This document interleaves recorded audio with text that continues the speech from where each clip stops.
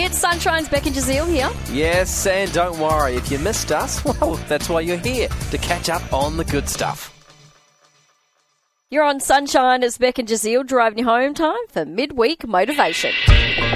Some wise words. You are wise. To get you through the week. Woohoo! This is Midweek Motivation. Yes, we love this time of week, and joining us today to help us out, to get us inspired, bang smack in the middle of the week, it is Pastor Rob Furlong from Woodvale Baptist Church. Rob, how you going? I'm doing really well, guys. Great to be with you. Oh, it's nice to see your face. Yeah. I've been told I have a good head for radio. Have you ever said the opposite?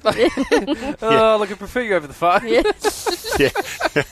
Thanks for coming. I like it. You always inspire us, Rob. What have you got for us today? I want to ask, what do you think is the most dangerous idea in the world? Oh, okay, on the spot, the most Bungee jumping. Yeah. Peter Hitchens, former atheist, was asked this question on ABC Q&A several years ago, and it was part of what they called the Most Dangerous Ideas Festival. And so he had different people from walks of life being interviewed, and Peter Hitchens was one of them. And when it came to his turn to answer, Peter Hitchens said, the most dangerous idea in the world is the belief that Jesus Christ was the Son of God who died on the cross and rose again from the dead. Did he go on to elaborate why? Yes. He certainly did. And the reason I'm just throwing this out there for people to think about is that we are on the verge of Easter, and we're going to have a great time with family and friends, eating lots of good food, lots of chocolate and all the usual stuff. But I just want to encourage people to think a little deeply about Easter. And Peter Hitchens went on and he said, this is a dangerous idea because it changes the universe from a place of meaningless and hopeless chaos into a place of justice, purpose and hope, and that every person has a responsibility to work towards that hope. So what's the average person meant to do with that? Because, we talk about Jesus quite a lot, especially here, in Sunshine. Absolutely. So what are we meant to do with that? If Jesus' life is true and everything happened and it's super dangerous, what am I to do about that?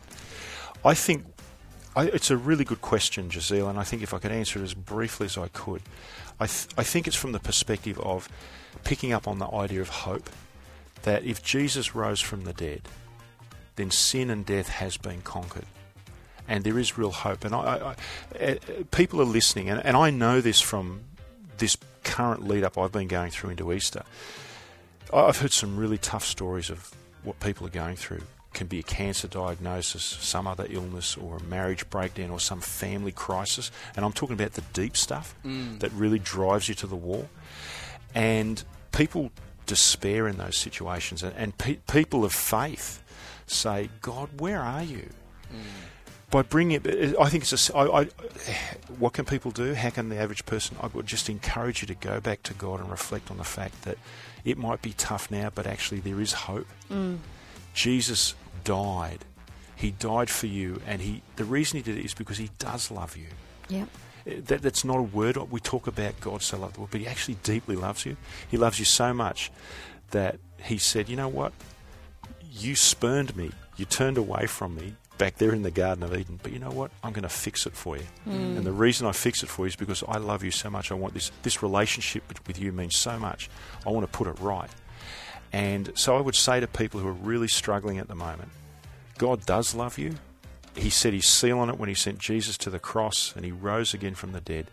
And maybe the idea at the moment of light at the end of the tunnel is just a myth, but it will be there. The Bible says weeping may endure for the night, but joy comes in the morning. And what a morning it's going to be. Yeah, I love this time of year because we are told, the Easter story, especially if you've been a Christian for a long time, but sometimes it can just wash over you and you're like, Jesus died for me. Yes, he rose again. But when you actually sit down and you meditate on that and you actually think about it in depth, it changes your life. Absolutely. And I think that's all I would ask people to do. Just take one thought about Easter and just think. You don't have to do the whole in-depth study or whatever, but just take one thought. And the thought I would really encourage people to think about is just how deeply God loves you. And he loves you so much. He wants to have this relationship with you. He did it all for you. Yeah. I think that's a really powerful thought. Think about that. Brilliant. Our guest today is Pastor Rob Furlong from Woodvale Baptist Church. Thank you so much for coming in yet again and leaving us with something to think about. Thanks, guys. Great to be here.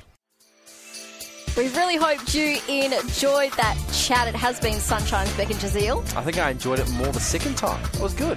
Left a nice taste in my mouth. We'll see you from 3.